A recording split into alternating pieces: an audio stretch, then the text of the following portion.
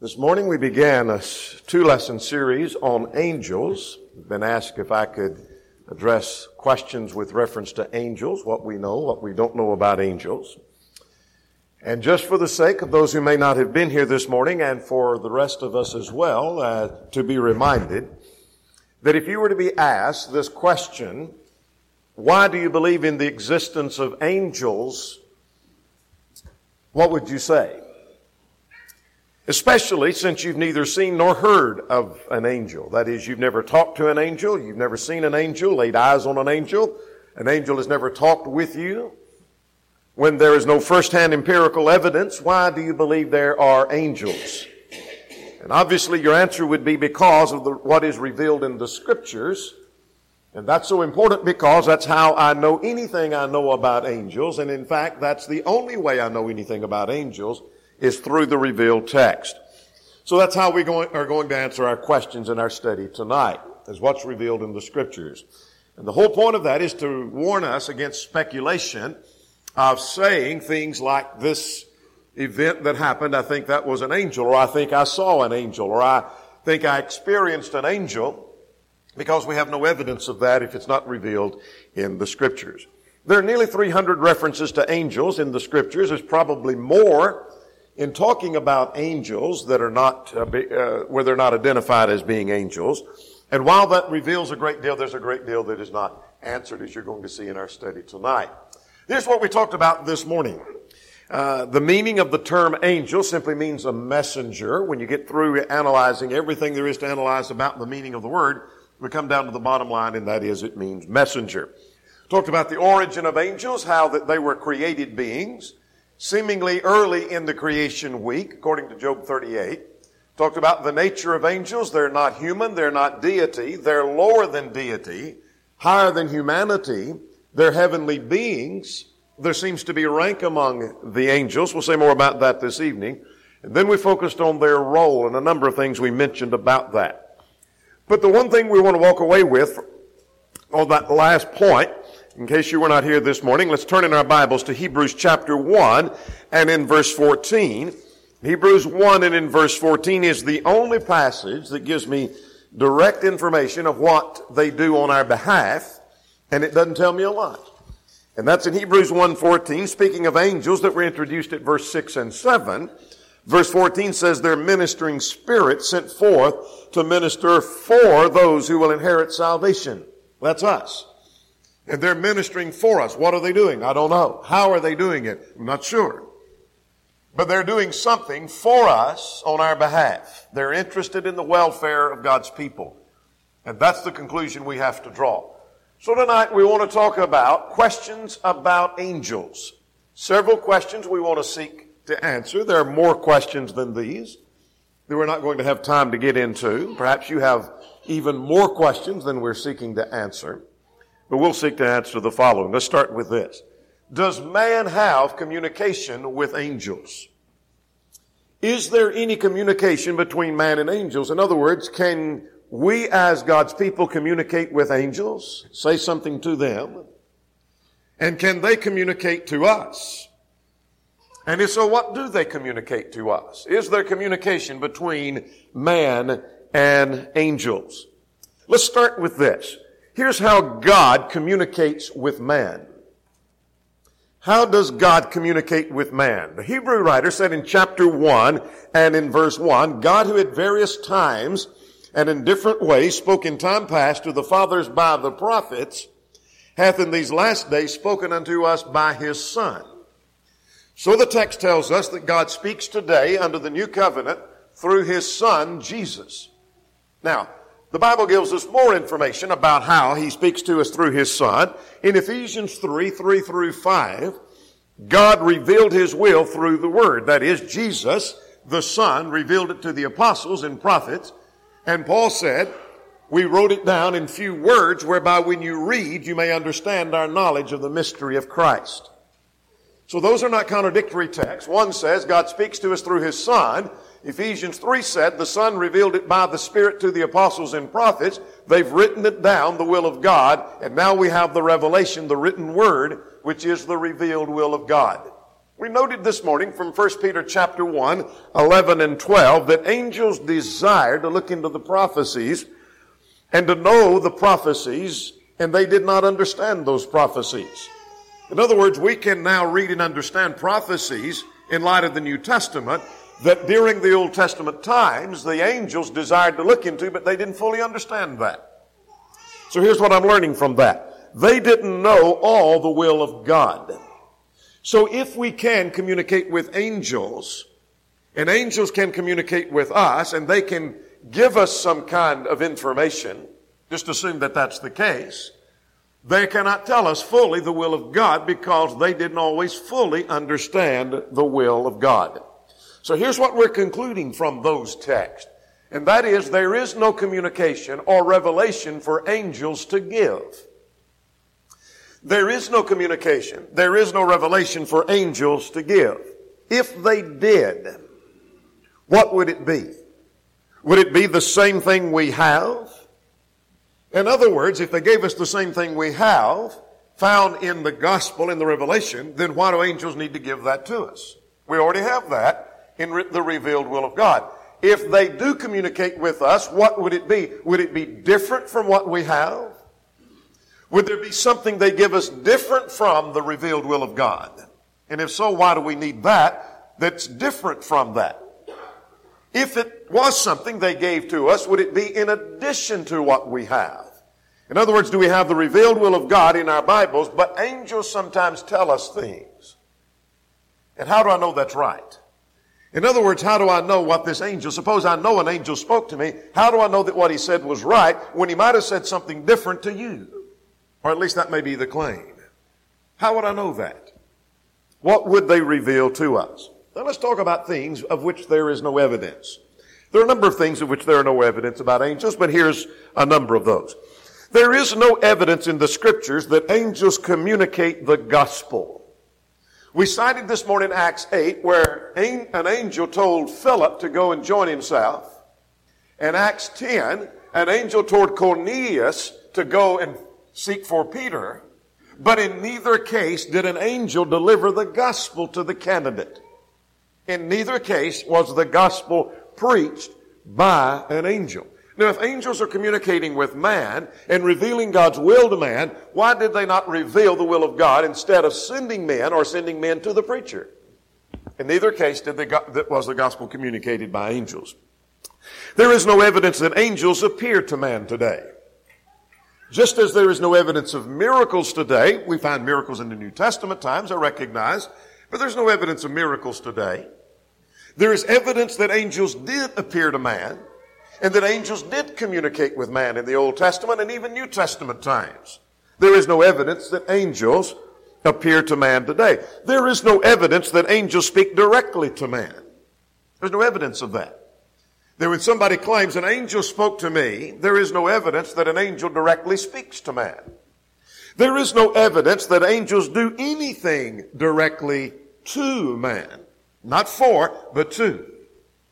There is no evidence anywhere in the scriptures, and that's where our evidence has to be, that angels do anything directly to man.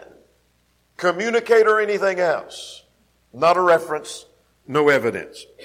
There is no evidence concerning any of those things, and I want to suggest that what that does not mean, though, is it doesn't mean that never ever happened before. It's like Acts chapter 27. On the ship, we mentioned this morning, as in the midst of the shipwreck, an angel came to Paul and told him that there would be no loss of life. So did an angel appear to him? Apparently so.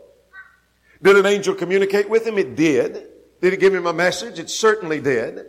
So it's not saying that it never happened, just like denying miracles today doesn't mean it never happened. We're just simply saying there's no evidence of that taking place today. Now let's go to Galatians chapter 1.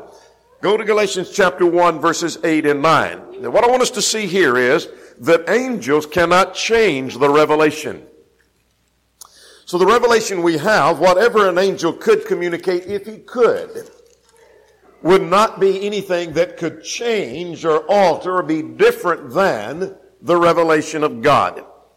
Now notice, it gets back up to verse 6. I marvel that you're turning away from so soon from him who called you into the grace unto a different gospel, which is not another gospel. Some translations will say another gospel, which is not another gospel. That's not contradictory. Those are two different words.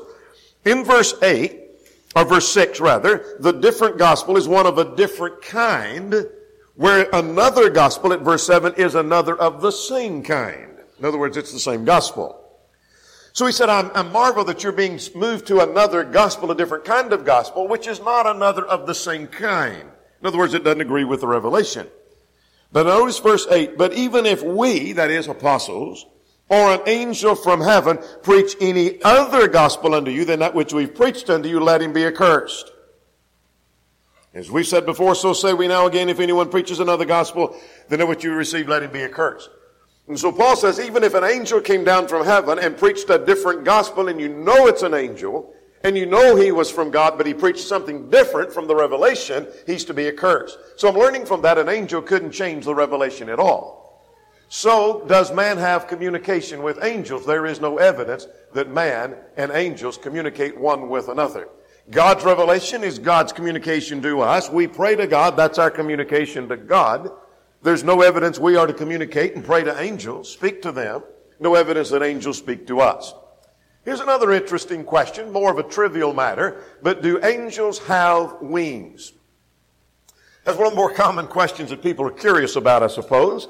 Do angels have wings? And what does the Bible say about angels and wings? Well, here's something that we do find in the Scriptures. Angels are said to fly. And there are references to them flying, at least some of them. I know of no evidence that says every angel. Remember, there were legions of angels. They're innumerable. I don't know how many angels there are. No one knows. They're innumerable. And that's not to say that any evidence of them flying means every angel flies, but there is evidence of some angels flying.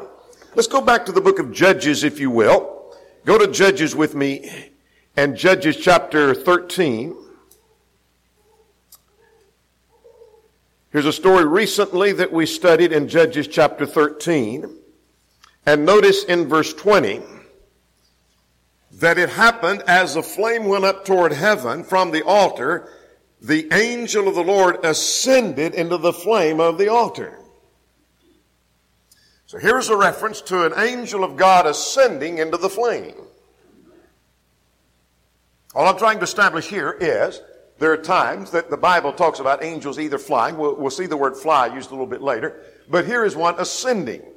Let's go to Matthew chapter 28 now, and in verse 2.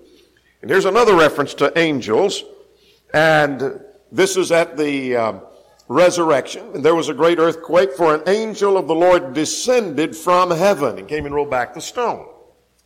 I just want you to see that an angel descended. So angels could ascend and angels can descend. Now there's another reference, Daniel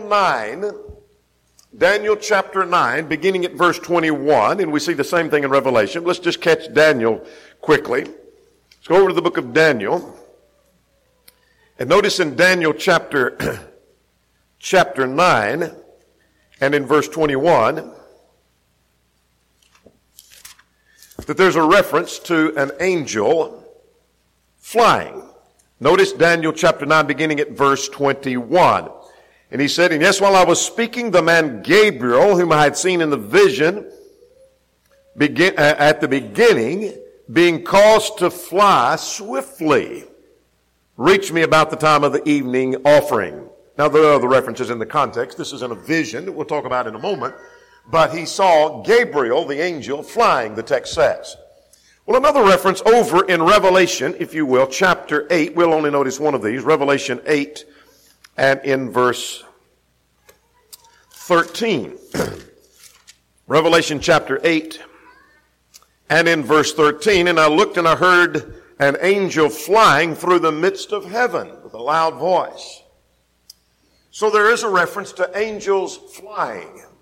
Now, what's interesting about Daniel 9 and Revelation 8 and Revelation 14, we didn't turn to Revelation 14, is these are visions. Both cases are visions. All three cases are vision. That is chapter 14, chapter 8, and also Daniel 9. This was in the midst of Daniel's vision of the 70 weeks in Daniel 9. So these are visions. Anything is possible in a vision. They're not always literal. How they fly, we're not told. In other words, we're not told how they would fly. We're not told how the angel ascended into the flame in Judges 13. But we're told that he ascended into the flame. So how they did that, we're not told. Let's move on to another aspect. The seraphim mentioned only in Isaiah 6. We mentioned this morning perhaps the rank, and I say perhaps the rank. There is a rank of angels, but whether the seraphim and the cherubim are part of that rank is some question among students. So let's go back to the book of Isaiah, if you will, chapter 6. This is the only time the seraphim are mentioned in the scriptures is in Isaiah chapter 6. And this is in Isaiah's call to be a prophet. And this again is a vision. But I want you to notice beginning at verse 2, and it's above it stood seraphim. Each had 6 wings. With 2 it covered its face, with 2 it covered its feet, and with 2 it flew. So what are the seraphim? Well, this again is a vision. Again, visions don't always give us a literal picture, as we have throughout the book of Revelation and in much of those visionary sections of the Old Testament. This is a vision. They may be, and I say maybe because we are not certain. I can't be certain. It seems that they are some high order of angels. If there are, and I think there is, rank among angels, this seems to be a high order among angels. Some are not even convinced that they are angels, and they may not be angels. And so we cannot be 100% sure. They're only mentioned here, and what's interesting is in Isaiah 6, or in any other reference, they're never referred to as being angels. Or maybe they are, and they may be a high order of angels. But for me to be assured these are angels, I have no reference and I have no revelation that these are angels. This says they're seraphim. The word means fiery is the idea of the seraphim. But they're only mentioned here, and they're never called angels. So what's the conclusion we draw? Do they have wings? They may have wings. But there's not strong evidence of it. If you think that seraphim are angels, a higher order of angels, then they apparently have wings. At least in the vision they did. What about the cherubim? We're not sure about that, whether they're angels. Some question whether they're angels. And so can I be 100% sure they are angels? If they are, there's some high rank of angels, perhaps lower than the seraphim. And they have wings. We won't go into the references on those. But again, there's not real strong evidence in answer to that question. Here's a more important question. And that is, do we each have guardian angels? Do each of us have a guardian angel? That's a very common concept. Let's talk about the idea of the guardian angel. What is the idea of a guardian angel? It's a very popular concept among religious people. The idea is that each individual has his own personal angel. I have my personal angel that's my guardian angel that's different from your personal angel. It's not each family has an angel or each church has an angel, but you as an individual have your personal angel. The angel guards and protects you, is the idea. Some think the angels even perform miracles. Obviously, among members of the church who believe that, and there are many members of the church, by the way, who believe in guardian angels. But among those, they don't think that. But in the religious world, there are many who think guardian angels perform miracles. So if something happens that almost seems, and I put in quotations, miraculous, that's amazing, maybe it's where you almost got hurt and you didn't, or you're in a car wreck or something happened and you got sick and you didn't die, your guardian angel performed a miracle, is the idea that's involved in that. Some think that even wicked people have guardian angels. It's not just good people and Christians, but even wicked people have guardian angels that are guarding and protecting them. Now, I want to suggest that many believe that concept. Many who are among the church fathers, Jerome and Origen and others, believed this concept, and we can read from them that they believed in the concept of guardian angels. It may surprise you, J.W. McGarvey, many of you have his works.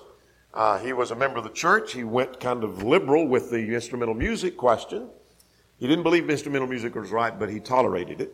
why I say he went liberal with that. But J.W. McGarvey, in his commentary on Matthew, in Matthew 18, he believes the idea of guardian angels. Now, I want to suggest to you the term guardian angel is never used in the Scripture. Now, if there is such a thing as a guardian angel, and the Bible could teach it without using that phrase, I understand that. But that phrase is never used at all. That phrase, guardian angel, is never found anywhere in the Scriptures. Now, it's true that angels guarded them. Assuming the cherubim were angels, and they may have been, then they guarded the entranceway of the Garden of Eden. Genesis 19, Daniel 6, the deliverance from the lions, they guarded, they protected and guarded Peter in Acts chapter 12. And other examples could be cited. I'm just suggesting there are passages that say angels guarded and protected. No one denies that and no one questions that. Now, if we deny that there are guardian angels for each individual, and I do, and I'm going to give more evidence of that, that doesn't mean the angels are doing nothing for us. Let's go back to Hebrews chapter 1 and in verse 14. I keep saying this is the only passage that gives me any insight of what an angel is doing for me. I found where he talked to Peter, or talked to Paul, or he delivered Peter out of prison. I can see where angels did things, but I have no evidence that angels are doing that for me or for you. But I do have this passage that says that they are ministering spirits sent forth, present tense, continuing on. They're doing that even now. They're sent forth to minister for those who will inherit salvation. What are they doing? I don't know. How are they doing it? I don't know. But they're working on our behalf. So here's the point. That doesn't mean that angels do nothing for us. They are doing things for us. I don't know what that is. I don't fully comprehend, but that doesn't suggest that we have guardian angels. Now let's talk about the proof text. Before we look at the proof text, I just want to suggest to you that there is not a passage, unless it be one of the following that we're about to list, that even remotely hints at the idea that each individual has a guardian angel. There's not a passage that mentions that. There's not a passage that hints at that. But some think there are some passages, so let's take a look at those. Let's go to Psalm 34. Let's go to the 34th Psalm. That ought to ring a bell to you. It's one of those twin Psalms. Twin by meaning 33 and 34 go together. So it's one of those twin Psalms that deal with the fear of God. Now that's important because of what we're going to see in the context. Psalm 34 and in verse 7, the angel of the Lord encamps all around those who fear him and delivers them. And so some argue from Psalm 34:7 that each of us have a guardian angel that cares for us and protects us because the angel of the Lord encamps all around those who fear him and delivers them. Now the angel of the Lord, the word angel simply means messenger, as we noted this morning, might refer to the pre-incarnate Christ. And you say, well, it might, but how would you even argue that? Because fear is directed toward the angel of the Lord. Let's go back to verse 7. The angel of the Lord encamps around those who fear him. In other words, the angel encamps around if we fear the angel of the Lord. Now, am I to fear the angel of the Lord? Let's go further. Look at verse 9. Oh, fear the Lord, you his saints. There is no one of those who fear him. Who's that? The Lord. Look at verse 11. I will teach you the fear of the Lord.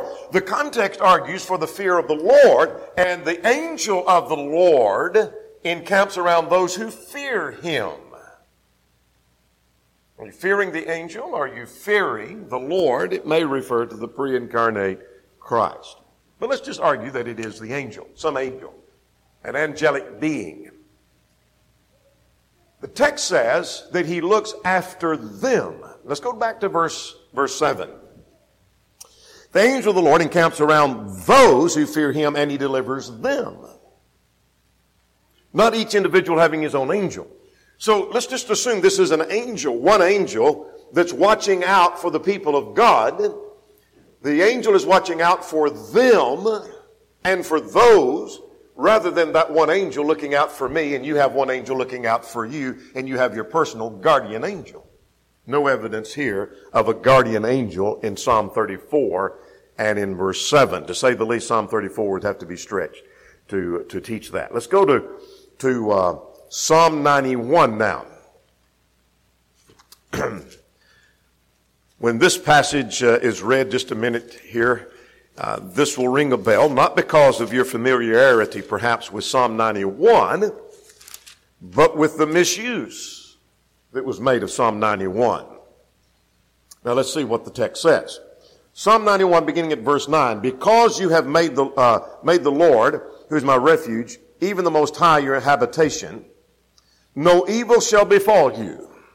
I'm reading it, Psalm 91 in verse 10. Nor shall any plague come near your dwelling, for he shall give his angels charge over you to keep you in all your ways. Sound familiar? You remember where that was quoted? And who quoted it? That was where Satan quoted in the temptation. He quoted from Psalm 91, telling Jesus, if you jump off the pinnacle of the temple, why don't you do that? And I'm paraphrasing, because, and he quotes Psalm 91, you ought to be able to jump off and be okay because he'll give his angels charge concerning you. Well, he took it all out of context and he misapplied the text. And so do those who use it to teach the idea of guardian angels.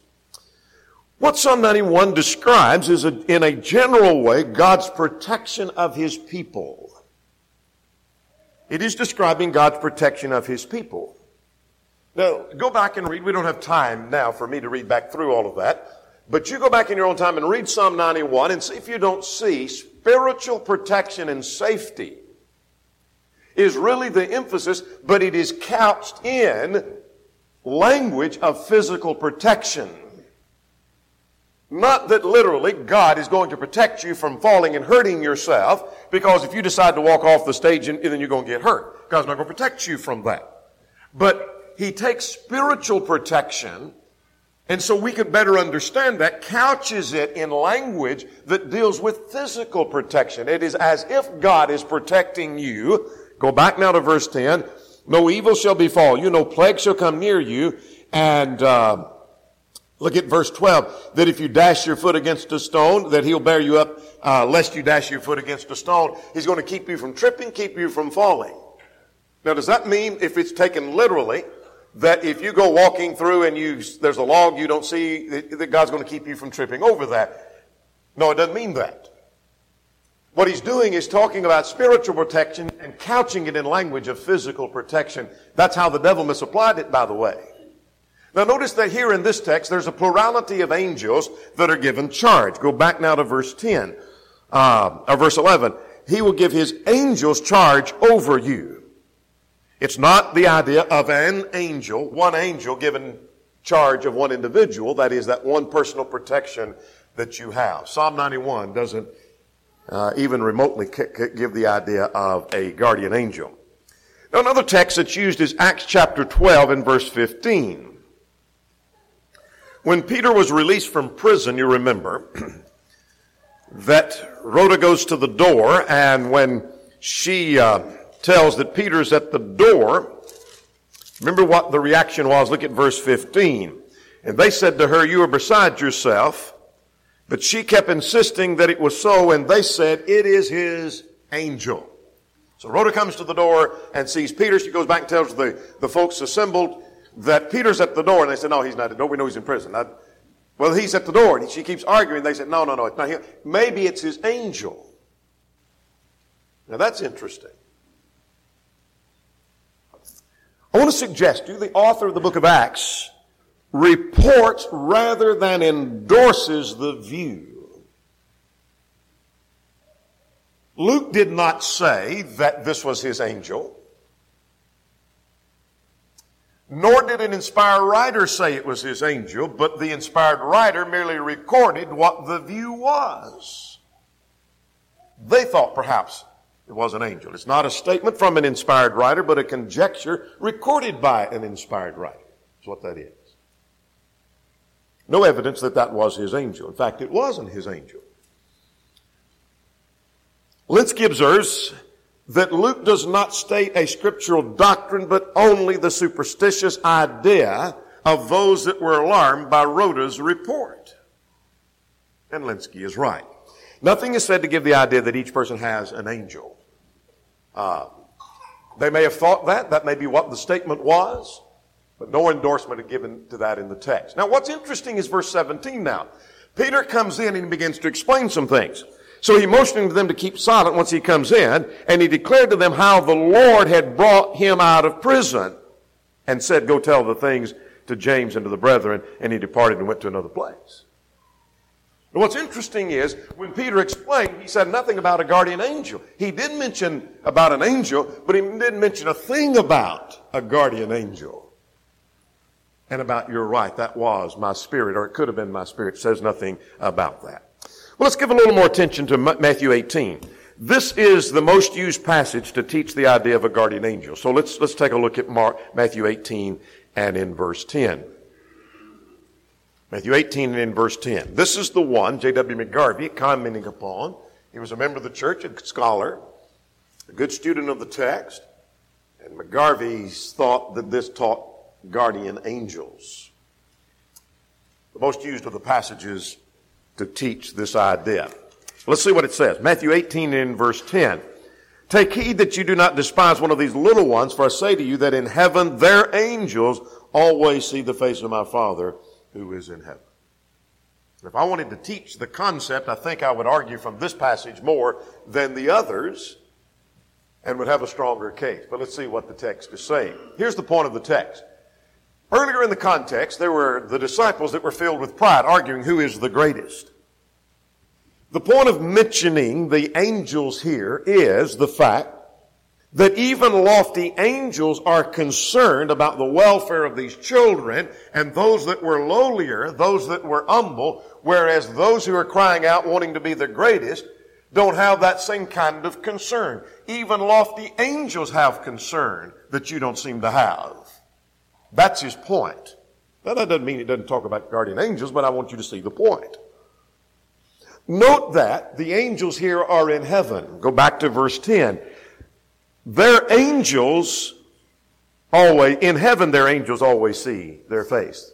Most of those, maybe not all, of those who believe in some form of guardian angel believes the angel comes down and he protects you and guards you. He's with you here on earth.